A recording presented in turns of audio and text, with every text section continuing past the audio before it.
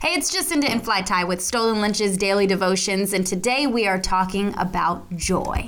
Do you have joy in your life? That constant state of peace, that overwhelming feeling of just beyond happiness. I think a lot of us sometimes are so focused on being happy, Fly Tie, but happiness comes and goes. That's right. Happiness is just like an emotion.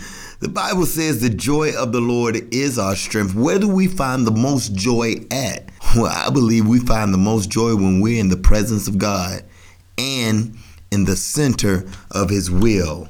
Psalm 16:11 says, "You make known to me the path of life. You will fill me with joy in your presence, with eternal pleasures at your right hand."